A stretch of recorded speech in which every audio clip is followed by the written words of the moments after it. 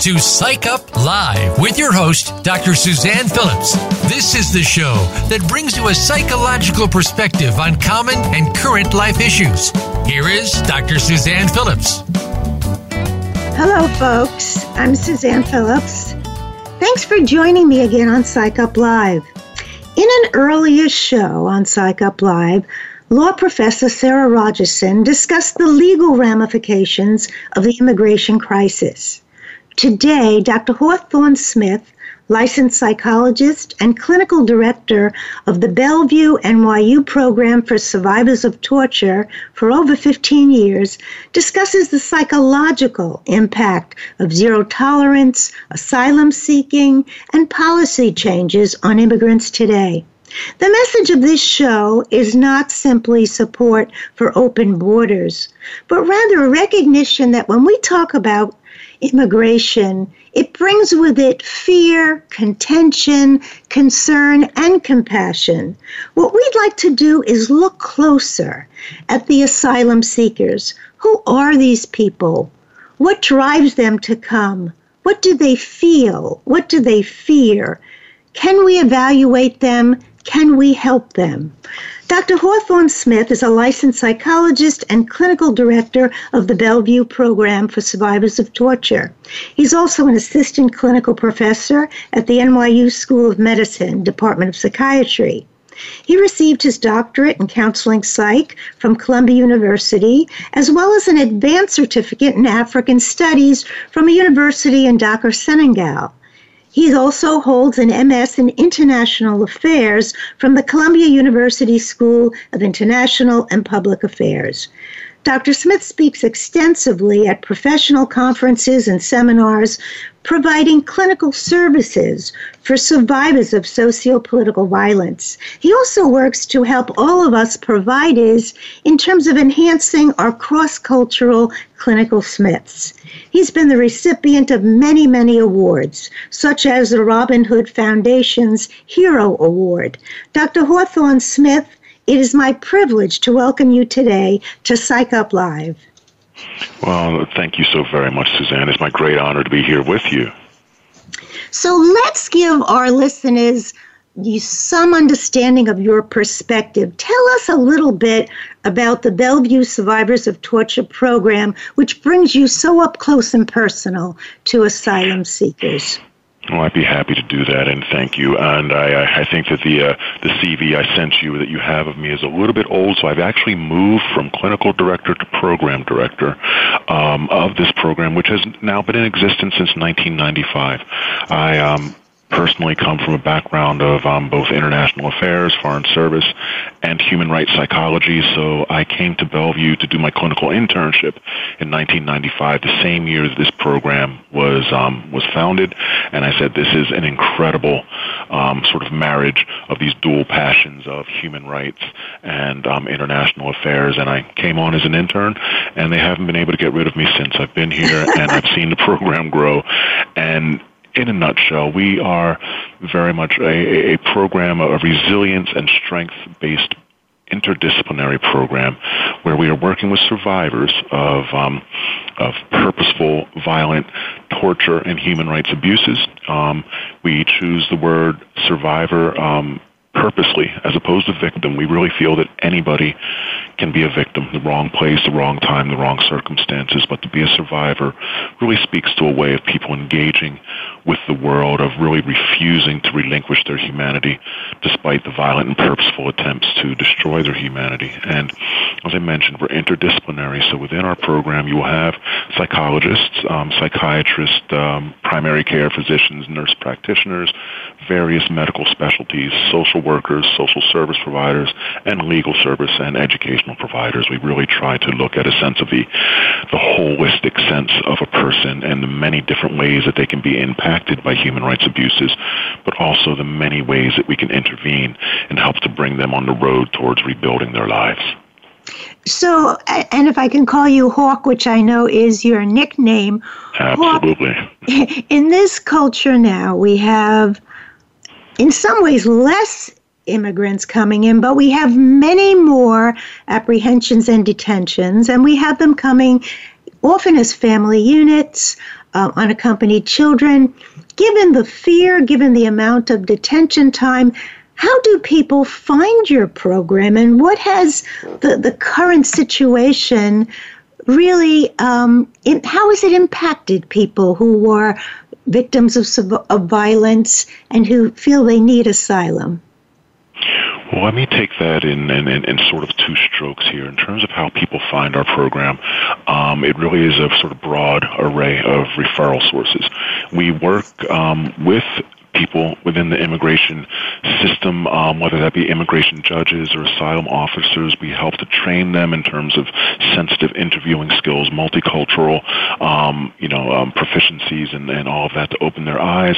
And there are times where we are actually referred clients from officials within the immigration system who see somebody at the asylum hearing or their asylum interview, and the people decompensate, fall apart. They're like, you know what? I know there's a program where you can get help.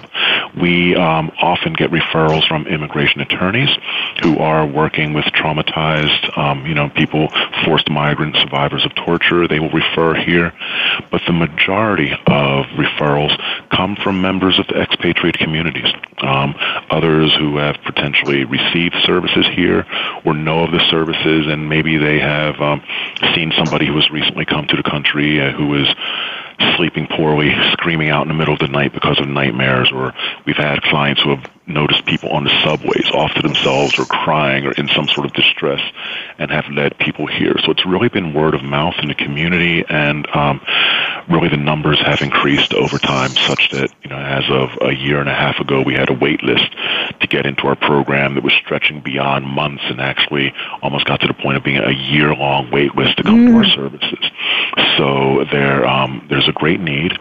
And, even just before I talk about some of the ways this is impacting on folks, because that is a broad topic, I just wanted to address a little bit of who these people are that are coming to us. And, with our program, as I mentioned, we've been in existence since 1995, and we have now treated over 5,000 men, women, and children from over 100 different countries. So every continent, every sub-region. I mean, part of the gallows humor over here is that if we're reading about it in the New York Times today, probably within 2 months, 2.5 months, we will start seeing people from that particular conflict zone making it to New York and to our hospital. But, in terms of who these people are, oftentimes when I'm doing a training, I will ask the people in the room, I'll start just asking questions. People raise their hands. Have you ever voted in an election? Do you belong to a recognized religious group? Do you not belong to a recognized religious group? Have you ever written a letter to the editor, which immediately outs me as being an older person? And then they say, have you ever responded to a blog post or put something online? Do you identify as a woman?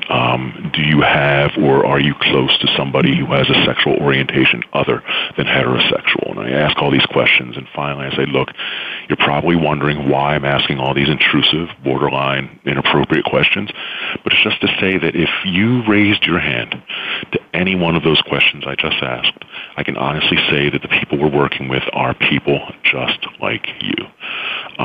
We're not working with some exotic other when we talk about torture survivors or forced migrants. We are talking about people, mental health professionals, medical professionals who have been persecuted because they provided services to people on both sides of a conflict line, people who do not worship the way the government deems to be correct, people who love differently than the way the society deems to be correct, people who advocate for human rights, etc. Many of the things that I know that you do and that I do, and sometimes you're sitting in a session with a client and you're sort of looking like, wow, we could switch seats, if not by happenstance, what's going on politically, what have you. So just to underscore that when we talk about these torture survivors, that we really are not, again, talking about some exotic other population. It's about shared humanity. And what is going on now is frightening. We did a study back in 2003. It was a study we did with the Physicians for Human Rights, and it was called From Persecution to Prison, and we were looking at the health consequences of detention for asylum seekers. And, this seems like it was back in the quote-unquote good old days, just after, since almost, 15 or, 16, 17 years ago. Right. But what we found then is that the mental health consequences of detention were significant in terms of making symptoms of depression worse, keeping post-traumatic reactions alive or exacerbated or what have you, along with a lot of other social and legal impediments that these people were facing, and that was before the current crisis that we're seeing at the border.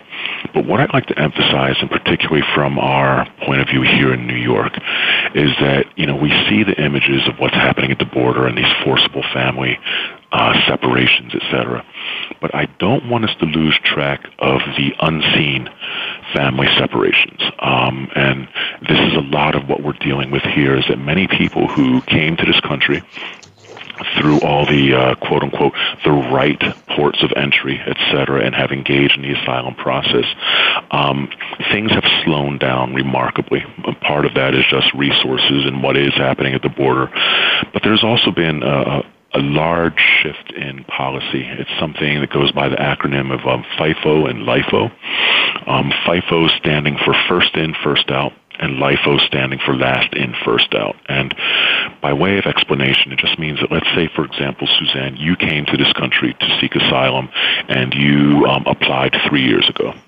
And I come today, and I'm applying for asylum. One would think that your case will be treated well before my case. And that's how it was for many, many years. And that's what we call first in, first out. You apply first, you get dealt with first.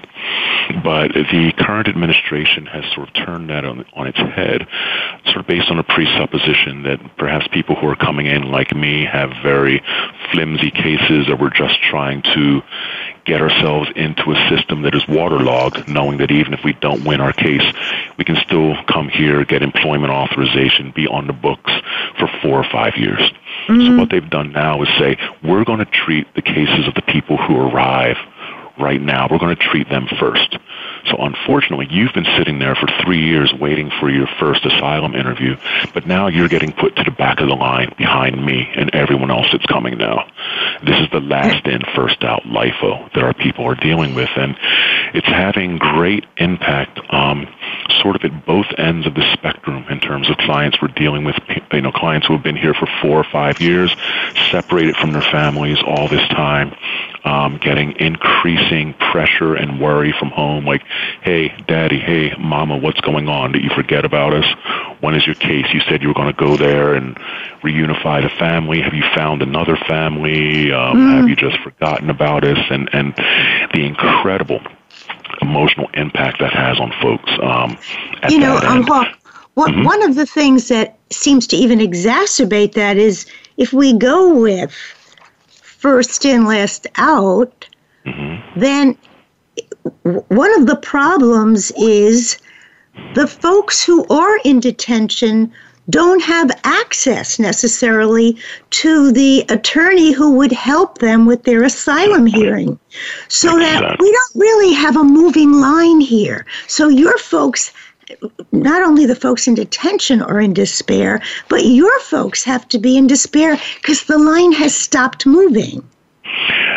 The line has stopped moving, except that, for people who have just arrived, the line moves very quickly for some of them, and almost too quickly, because, Suzanne, as you know, sometimes people who have been horribly traumatized, it takes a while. It might take, exposure therapy. It might take just some very gentle sort of unfolding where they can even get to the point where they can tell their story, where they can tolerate telling their story, where they might not know the importance of, where they need to apply or what to do, or they fall prey to what we call street advice. There are people who prepare asylum applications and notarios and places like that. Some of my French-speaking clients call it les conseils de la rue, meaning, the street advice and everything, and people get misguided. I actually spoke with a woman. We were doing an intake just the other week, and she was saying, I have applied for asylum. Someone in my community helped me to do it, but it's not really my story, it overlaps with what I did, but they just put in details and just sent it in, and I don't know how to do that. So the people for whom the cases move very quickly are often underprepared or unprepared. Right. And then those people who have been here for a long time are just sitting in this real situation of not knowing what comes next, not knowing what to tell their families who are waiting for them back home. And we both, and I think we've spoken earlier at other times, everyone knows that narrating a horrific event isn't something that just unfolds like a tale. So if you're telling it in shards of memory, someone may not believe you. So I know your program works with that, but if you're on your own without any kind of attorney, there's a good chance, as you're reminding me, people are going to be moving out without really having had a chance. That is very true, and the trauma memories, traumatic memories, the way they are encoded, as opposed to quote unquote normal memories and all that, and even having access to that, people who are avoidant, who might not even tell their entire story because there are aspects of it that are too painful to go near. And then, a lot of what we're able to do, and we do a lot of work within the system, the asylum system, and working with clients who have been with us. Now, there are organizations like Health Right International, Physicians for Human Rights, who do sort of one-time evaluations of clients. We work from a different model because we have the opportunity to work with them over the course of time and have a course of treatment or whatever. So we are able to point out patterns. Here's someone who came into treatment and was really scattered in terms of, memory and, getting details correct or what have you. But with treatment, we've seen that sort of evolve and the person's beginning to sort of reclaim themselves over time or what have you. That is very important, even just from observational data beyond what the person's story is when they go in front of immigration courts. So we're able to provide that assistance, but not everyone has that. I mean, just in terms of sheer numbers, it's estimated that there might be like 1.2, 1.3 million torture survivors living in the United States, and they say that maybe up to 25% of those people are living in the New York metropolitan area. So we're looking at 250,000 people or 300,000 folks, and we have dealt with over 5,000 people since 1995, but you can see we're barely scratching the surface. Hawk, we're going to take a break. When we come back, we're going to proceed with looking at this topic. You've been listening to Psych Up Live. We're speaking with Dr. Hawthorne Smith. He's a licensed psychologist and clinical director of the Bellevue NYU program of survivors of torture. We're really trying to get a feel for the people under the titles you see in the paper. Who are the asylum seekers? What do they face? What do these programs that Dr. Smith is offering us, what can they provide for them? Stay with us. We'll be right back.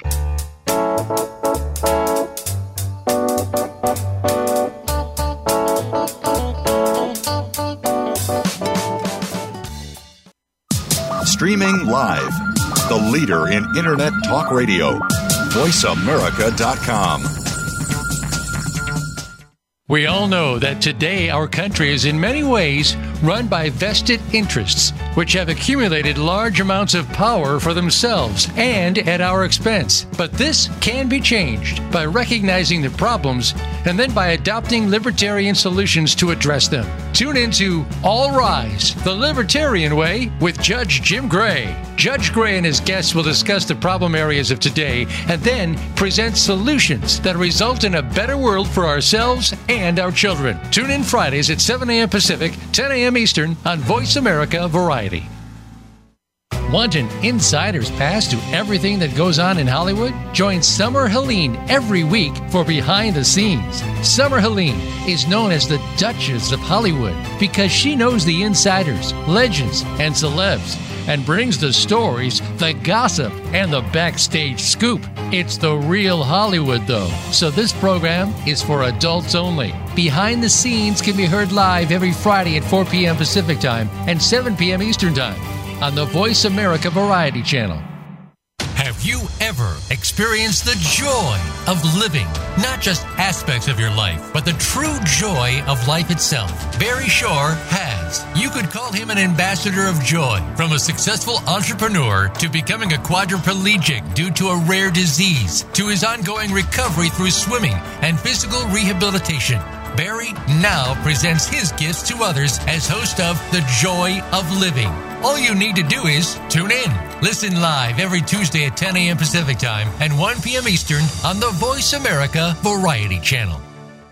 Think you've seen everything there is to see in online television? Let us surprise you. Visit voiceamerica.tv today for sports, health, business, and more on demand 24/7.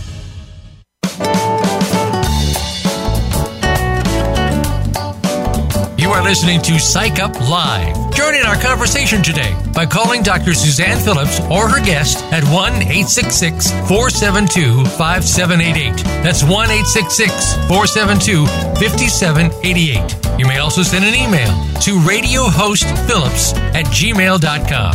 Now, back to Psych Up Live. Welcome back to Psych Up Live. We're speaking with Dr. Hawthorne Smith, and we're talking about the impact of zero tolerance and asylum seekers, and the program that Dr. Smith directs at this time is the Program for Survivors of Torture in Bellevue Hospital. So he has a very up-close look and feel for the folks who have come from all over the world seeking refuge of some type. And one of the things I just asked him is, as citizens throughout the United States, we all watch the media and become horrified or enraged, but certainly it has an impact. We talk about vicarious trauma. Well, these are folks who have carried real scars of psychological and physical torture at times. And so my question is, what has this done, Hawk, in terms of turning up the amount of dysregulation and the amount of symptoms of trauma that you've seen in the folks in your program? No, it's a very important question. Thank you. And I think, the literature always shows that, folks who have gone through significant trauma in their lives, whether childhood trauma, whatever it might be, are more vulnerable, more susceptible to future traumas, and the fact that they can have even more painful impact on them. And yes, we're dealing with an extraordinarily traumatized population who have come here. And I think that there is also this sort of sense of, my goodness, I fled. I was very lucky to have made it out of the country from which I fled, get here to the United States, land of the free, home of the brave, and now I'm not even sure if this is a safe place. Right, where do you go next? Where do you turn? So there's that sense of helplessness, hopelessness, and one of the things I've learned from our clients is they'll say that the only thing worse than a lack of information is misinformation. And the way things get ratcheted up on, TV and within the media, and, as you well know, with our media situation now, there are very few outlets that are sort of objective, here are just right. facts. It's sort of more opinionated, in various political views. And so the tension is ratcheted up, and then people hear things. I had a group session a few months ago where rumors went around that ICE was going around and rounding up all the Ghanaians along 125th Street up in Harlem, and people were petrified to even go home or to take the subway home, or some people missed work for 2 or 3 days because they didn't want to come out because they heard these things. And so people are really trying to hold on to one another, leaning on our program and asking for up-to-date information. And, this is one of the ways in which groups, and I know with your role with the American Group Psychotherapy Association, this is very important. It's one of the ways that we've been able to reach out and to help alleviate some of these gaps or these additional stressors people are feeling because of misinformation or hyped rumors or whatever it might be, to work with groups like Lutheran Refugee Services with the New York City Mayor's office to get up to up-to-date information on know your rights, to give people these red cards that we have which explain rights which can be given to a police officer or an ICE agent, letting them know what to do if somebody knocks on your door at home, to make sure to not open the door unless, you're able to see like what a valid warrant, and we give them, even slides of what a valid warrant should look like and all, that sort of information. But, beyond just sort of programmatic or, here's what's going on out in the society sort of information, for them to be able to sit down with other folks who are navigating the same sort of tense environments and, combination of feelings, and to have their feelings normalized, that it's reasonable to be fearful. There's shifting sands, and it seems like every day we're getting some sort of new policy proclamation, and oftentimes it's on us to say, well, even if someone in the administration says this is what they aspire to, there are checks and balances still. There are the courts. These things are not a snap of the fingers, all of a sudden everything has changed. But we have to remind them of that, because many folks are coming from countries where leadership is such that if the head of state snaps his fingers and says this is what it's going to be tomorrow, that's how it works. So we have to let them know that there are protections, there are due process. But I think that part of the way that groups in particular have been really helpful is to help people to tolerate what is essentially an intolerable situation. Last night we had a session where, it was a group for French-speaking African survivors, and just talking about the misery, the hardship, the corruption, and everything that many had experienced in their countries, and to flee and now to come here where it is stress, it is anxiety, it is uncertainty, and again, people feeling that they're not alone in this sort of struggle. I give you one example, Suzanne, just in terms of like someone who is has been in this process for, I guess, 7 or 8 years now. And there was a group session we had, and again, this is 3 or 4 months ago. And it just so happened this particular session, it was all men who came. It was 6 African men, and all of them had really extended asylum processes. I think the person who was freshest to the scene has already been waiting for 3 years, and the others have been waiting longer. And one of the young men was just talking about being a father, having left his daughter when she was a toddler, and now she's 7 or 8 years old, and part of what he does besides working and sending money back and all of that was just to, he always helps her to plan her birthday and her birthday celebration and send things, and we're going to plan this, I'm going to send you this from the States and all this wonderful stuff. And he was on Skype with his daughter, and they finished their birthday planning, and he smiled and said, I'm a good daddy, right? And his daughter, the innocence of babes, just looked into Skype and said, how would I know?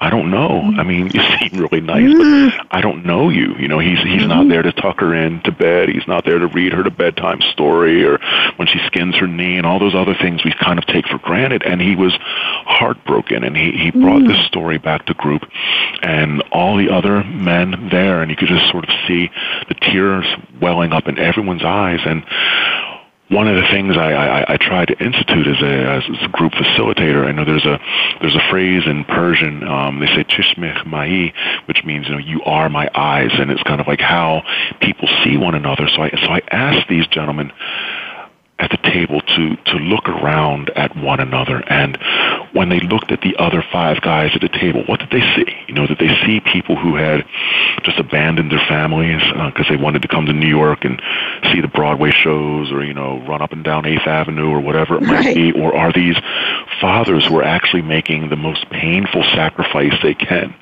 to miss significant chunks of time with their family, of their children's developmental process, in order to help bring them out of the fire that they're in, and to give them a better future?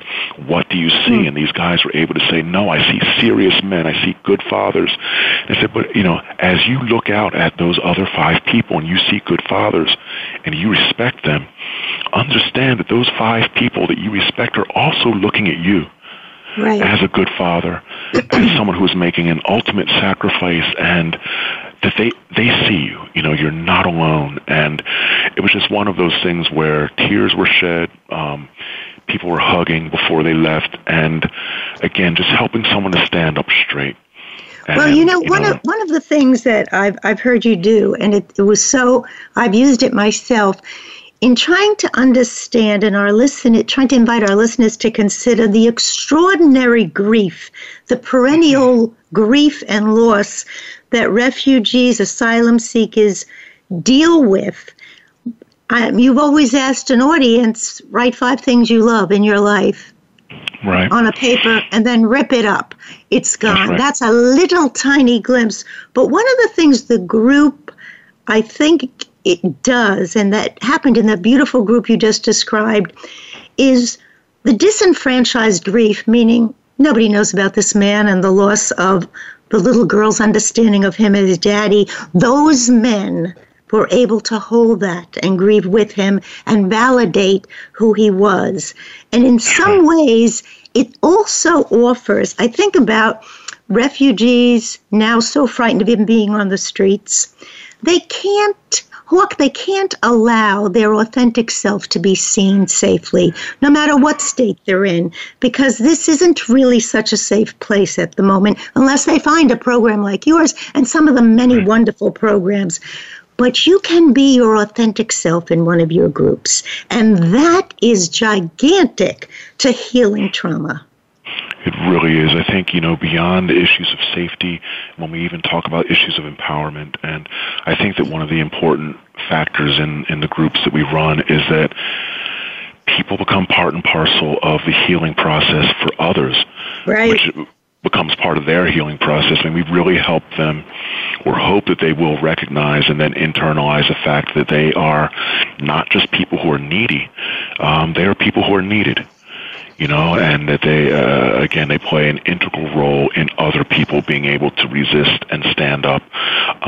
We had a conversation the other day where we even touched on some of the issues that, Frantz Fanon had been working on years ago. And, they kind of describe the healing process as almost being like a subversive action, that they are people who are not supposed to survive this, that people are supposed to be so discouraged that they self-deport or whatever the term is, or they just give up, or they begin to buy into the fact that they are less than, they are not worthy, all the things that the human rights abusers would like to really instill in them. And folks really fight back against this. I mean, another session that I could probably highlight, there was a gentleman from Guinea who came to group and announced that, he was going home. He was returning. He had been in the process for about 3 years, no interview date set, and had just had a really heart-wrenching conversation with his children the night before, who were just like, Daddy, come home. Do you love us? What's going on? And he said, you know what? I'm going home because I need to hug my babies, and I know that I'll be killed. I'll be but you know what? Maybe I'll make it for a week. Maybe I'll make it for 2 weeks before the authorities know I'm back. But I have to hug my babies.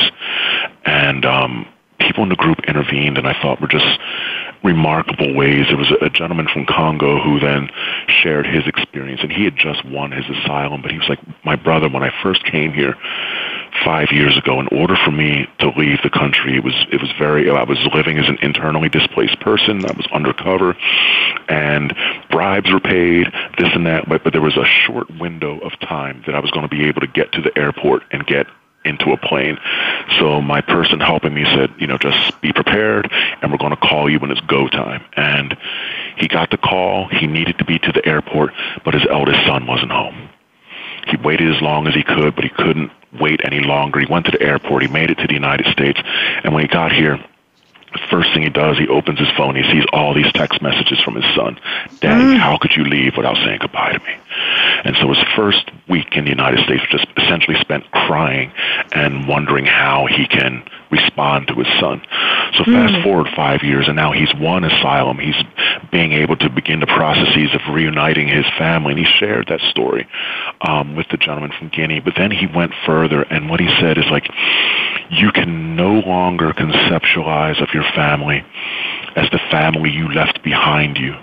Right. You have to conceptualize of your family as the family in front of you, the family that you're going through all this pain, suffering, uncertainty. You're withstanding all of this because they're in front of you, and you're going to reunify them. And I mean, to me, it was just brilliant. I mean, not just in a cognitive, strategic way, but just emotionally brilliant. And you could see how the gentleman from Guinea was reinforced, and he has not gone home, and he's still here, and he's sitting in this horrible FIFO, LIFO thing. It's almost been 4 years now, and he still doesn't have an asylum hearing or an asylum, interview scheduled. But he's fighting the good fight and knows that he's doing this for his kids, not as someone who has abandoned his kids. But again, it takes this kind of engagement, this kind of insight, this kind of support, which exists. But again, we're dancing as fast as we can, and I know that there's so many people in our community who don't have access to that kind of support, and those are the ongoing family separations that aren't being caught by the cameras, that perhaps aren't being publicized as much in the media right now, but they're all around us. You never know who's driving your Uber. You never know who's sweeping the floors, in the building where you work or live, or, who's standing guard outside the 99-cent stores you walk up and down Broadway, and what it is they've left behind. And again, these are people just like us. Well, what your example, this precious example, reminds me of, in that there are those programs throughout the country, and they're invaluable. Neighborhood Link, church programs. Just the fact that someone cares enables the kind of hope that your gentleman talked about, because hope has to do with the possibility of options in the future. If you could even glimpse the possibility of options in the future, you have a road to hope. And we're really in the hope business when we're dealing with people who are suffering to this degree. And knowing someone cares really is a lifeline of hope very often. Absolutely. I had one client explain to me when he talked about hope, he said, the difference between no hope and a little bit of hope is infinite, because he said having no hope is not zero. You don't start at zero. When you have no hope, it's like a black hole underneath you. It impacts the way you behave, the way you engage. Will you, chase down potential resources or opportunities or what have you. If you have no hope, you won't, and things get worse. It draws you down. So, he talked about that, and there's the way that it's explained. Again, I learned so much from my group members, and I think this is a story I may have shared with you before, but we had a group session almost 20 years ago now, and there was a gentleman from Mauritania, and he was really struggling, and he asked the question, what are the characteristics, what are the qualities that you need to survive in this world, or to change the world, or at least to survive in the world? And as a group facilitator, I was like, okay, well, that's such a broad and profound question. They'll never come up with a consensus of that. But I was wrong, as I frequently am. And the people at the table that night, there were 9 of them, they came up with 3 things. And they said, la sagesse, le courage, et l'espoir, which translated to wisdom, courage, and hope. Wonderful. And they went further, and they explained that if you have 2 of those 3 qualities, no matter which 2, it's insufficient, because you can be courageous and hopeful, but if you lack wisdom, you're probably going to go about your activities in a way that's ineffective, and you're going to fail. Conversely, if you're wise and hopeful, but you lack courage, you won't act on your ideals. You'll be trapped in this prison of inertia, and you'll never get anything done. But the clients we work with, the wisdom is there, and I'm not talking about just advanced studies or something. just what our clients call l'éducation de base. Sort of like a moral or cultural, spiritual education that everyone has. I love it. We're going to have to come back. We're going to have to take a brief break, but okay, cool. Wisdom, courage, and hope. Yep, we will come right back. You've been listening to Psych Up Live, and we're here with Dr. Hawthorne Smith, licensed psychologist and the clinical director of the Bellevue NYU Program for Survivors of Torture. We're talking about the inside story of who those folks are who have come here for asylum and how it is that they've been helped. Stay with us. We'll be right back.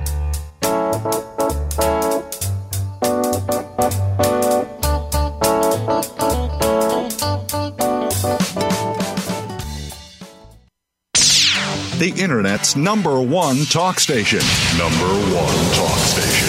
VoiceAmerica.com. Are you or someone you know interested in attending college? With both college tuition and college enrollment up 60% since 2002, there is a lot of competition, and careful planning needs to be a part of the process. Tune in to Getting In, a college coach conversation, hosted by Elizabeth Heaton and featuring a team of college coach experts. We'll bring you the tips, techniques, and know-how to navigate the road to college and do so the smart way. Listen live every Thursday at 4 p.m. Eastern Time, 1 p.m. Pacific Time on the Voice America Variety Channel. Have you found the beauty inside of you?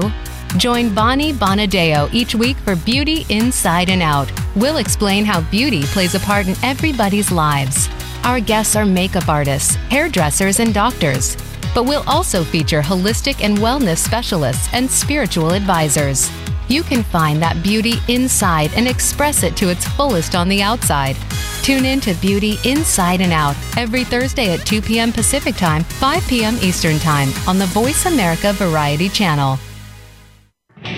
Are you finding your frequency? It can be described as that space between failure and success. It's the future of digital media. It's finding your voice. It's engaging topics, content, and ideas. Jeff and Ryan discuss the digital media space and all of its aspects. It's about making the mistakes, taking the chances, summoning the intestinal fortitude to step out of your comfort zone, and discovering what you can accomplish when you decide to try, decide to learn, decide that you have something to say, and find your frequency. Live Fridays at 12 noon Pacific Time, 3 p.m. Eastern Time on the Voice America Variety Channel. Become our friend on Facebook. Post your thoughts about our shows and network on our timeline. Visit Facebook.com/Voice America.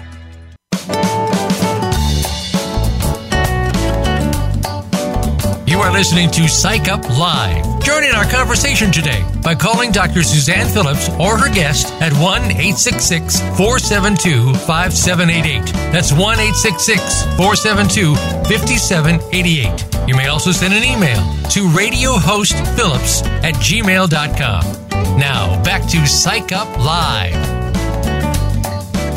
Hi, folks. Welcome back to Psych Up Live. We're talking with Dr. Hawthorne Smith, who is the program director. Is that correct, Hawk? That is correct. Mm-hmm. Okay, program director for survivors of torture. About this, we're talking about the impact of the policies of today, but even more importantly, we're looking at how people help each other in group. And I was just mentioning, because both Dr. Smith and I are big in group and connected with the American Group Psychotherapy Association. So I've come in some certain circumstances. Antonio Vargas is an example. Sometimes one of the things that I imagine your folks in the group are dealing with, it was a little bit like the birthday party story, is that to deal or in some way negotiate the pain of loss, some unaccompanied teens never called. Years passed before they ever called back home. Or in one case, when the parents were deported, Diana Guerra did not call. She just could not keep talking to them, and they would beg her to come and visit. She was a citizen. She just couldn't go. So I'm wondering, is that the kind of thing that your folks have often tried to make sense of in the group? Because this has to be very painful for people here who are separated from family.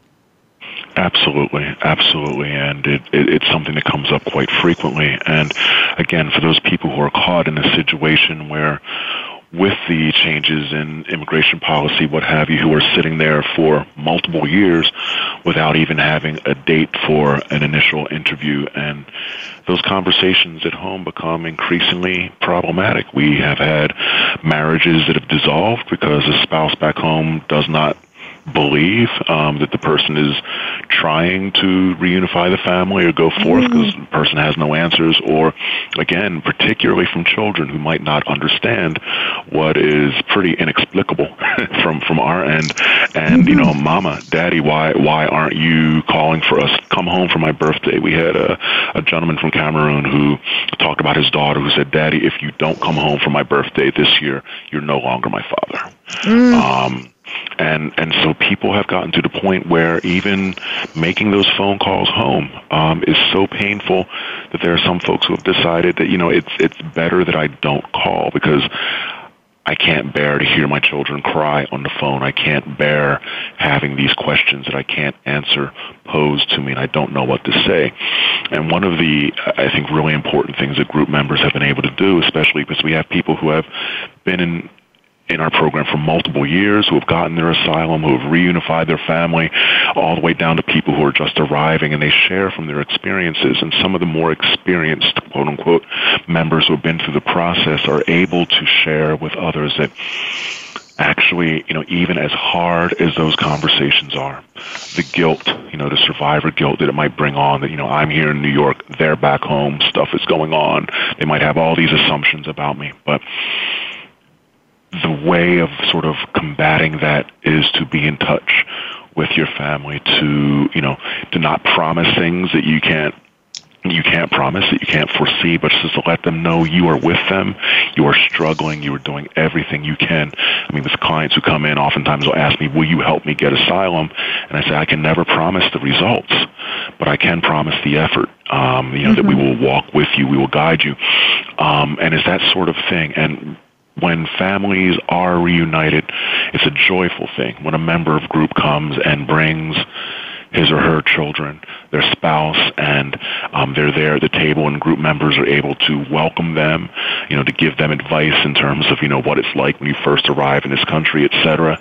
But oftentimes the question is asked, sometimes even of the younger children or whatever, what helped you to sustain? What helped you to keep going while mom or dad was here? And basically without, exception, the children will say the fact that mom or dad, whoever it was, called us and spoke to us, even when things were hard, we always knew that he or she was there. Even though we were far, they still cared about us, and we knew that connection was there. So as painful as it is to have those conversations, how important it is, that's not something I can really tell people, but when they hear it from others who have been through it, yes, it's so much more powerful. Mm-hmm. And it's, I guess I want our listeners to know the rate of your folks actually getting asylum status is tremendous compared to other situations. I think having a lawyer is a big thing. I mean, for folks who are not represented or what have you, I mean, it's even worse. But I think in general, nationwide, I've heard statistics anywhere from like 20 to the low 20s to like 40% of asylum cases are successfully adjudicated. But for us, if you look at asylum grants or withholding of deportation, we're up at 97, 98% of our clientele. Now, some of that I understand is selection bias, that oftentimes we are referred some of the more highly traumatized, individuals or what have you. But I think that part of it is some of the documentation and support that we're able to give in terms of the judicial process, but also the fact that we're able to support them to help them tolerate what is intolerable and get through this process so that there can finally be a judgment. So, yes, there's a huge difference in terms of success rate for people in this program as opposed to just sort of on the street, and it's part of why we have a long waiting list. Well, I think what fits in with that is what we've been saying, and that is part of healing is narrating your story and narrating your healing and having the sense of agency of helping others. So when they've had experience in your groups, Hawk, they've really been able to hold on to a sense of agency. You call them experts. I love it. Experts by experience. And in some way, that's what it's going to take to negotiate a culture that could sometimes really have some hatred and xenophobia going. This is not an easy culture. No, they came from even more difficult cultures. But that group experience, they do see each other in the eyes of other people. Yeah, that's right. And I think that, coming again from a very disempowered situation, sometimes the group serves to help empower them. People going into their asylum interview or their asylum hearing and understand, maybe they've never set foot in a courtroom before or anything like that, but understanding, there might be people in that room who are more powerful than you. the judge, the attorneys in that situation, but there's no one in that room who was more expert than you in terms of what was going on in your home country, and there was no one in the world who was more expert than you are in terms of your own lived experiences. So even though there are power differentials, you're the expert in the room. Raise your head a little bit and realize that you have a voice. And as you mentioned agency, and I know we were talking about hope and being in the business of hope before, and perhaps just to sort of tie up what the insight that they showed us, again, with wisdom, courage, and hope, if you have two of those three, it doesn't work. So if you are wise and hopeful, but you lack the courage, you're not going to move on it. But wisdom and courage, our clients have that. But what is hard to hold on to is a sense of hope. And what they explained to me, and this goes to your notion of agency, is that hope is not so much something you have. Hope is something you do. It is active. It is a sense of agency. It's a way of leaning into the world. It's a way of engaging. It's attitudinal. It is, again, an active capacity to hope. And that one of the most important notions of that is that the capacity to hope is something that can be shared. And when it's shared, then hopefully, people can use the wisdom and courage they already have. And that's how I see our groups.